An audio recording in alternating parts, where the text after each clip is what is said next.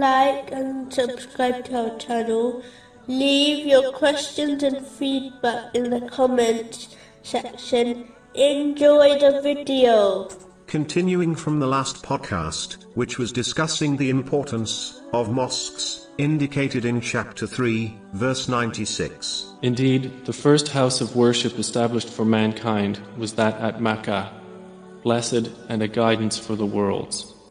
One of the ways of molding one's life, so it fits one's religion, instead of the other way round, is by regularly attending the mosques, for religious activities, especially the obligatory congregational prayers.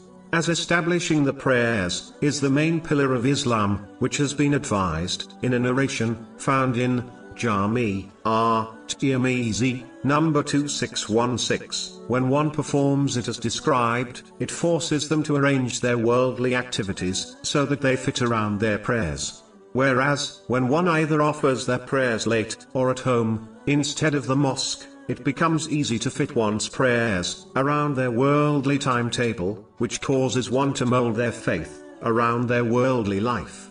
The correct attitude will also prevent one from indulging in unnecessary and vain activities, such as visiting the shopping centers unnecessarily, as these often prevent a Muslim from attending the mosques for the congregational prayers and other activities. Avoiding these unnecessary things and activities allows one to mold their life around their religion.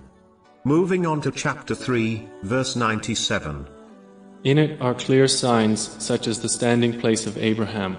Even though the house of Allah, the Exalted, the Kaaba, might not seem like an architectural marvel, yet, as it was built for the sake of Allah, the Exalted, it is still established and greatly honored to this day, even though nearly 4,500 years have passed since it was built. Countless people have built great castles, palaces, and empires over the centuries, yet the majority of them faded away, barely remembered by society. Even those who built them have become footnotes in history.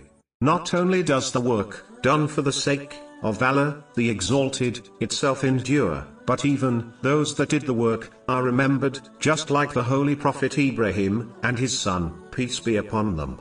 In fact, Allah, the Exalted, honored his efforts so much that one cannot even complete the visitation, known as Umrah, and the holy pilgrimage, known as Hajj, without praying behind the stone he stood on while building the house of Allah, the Exalted.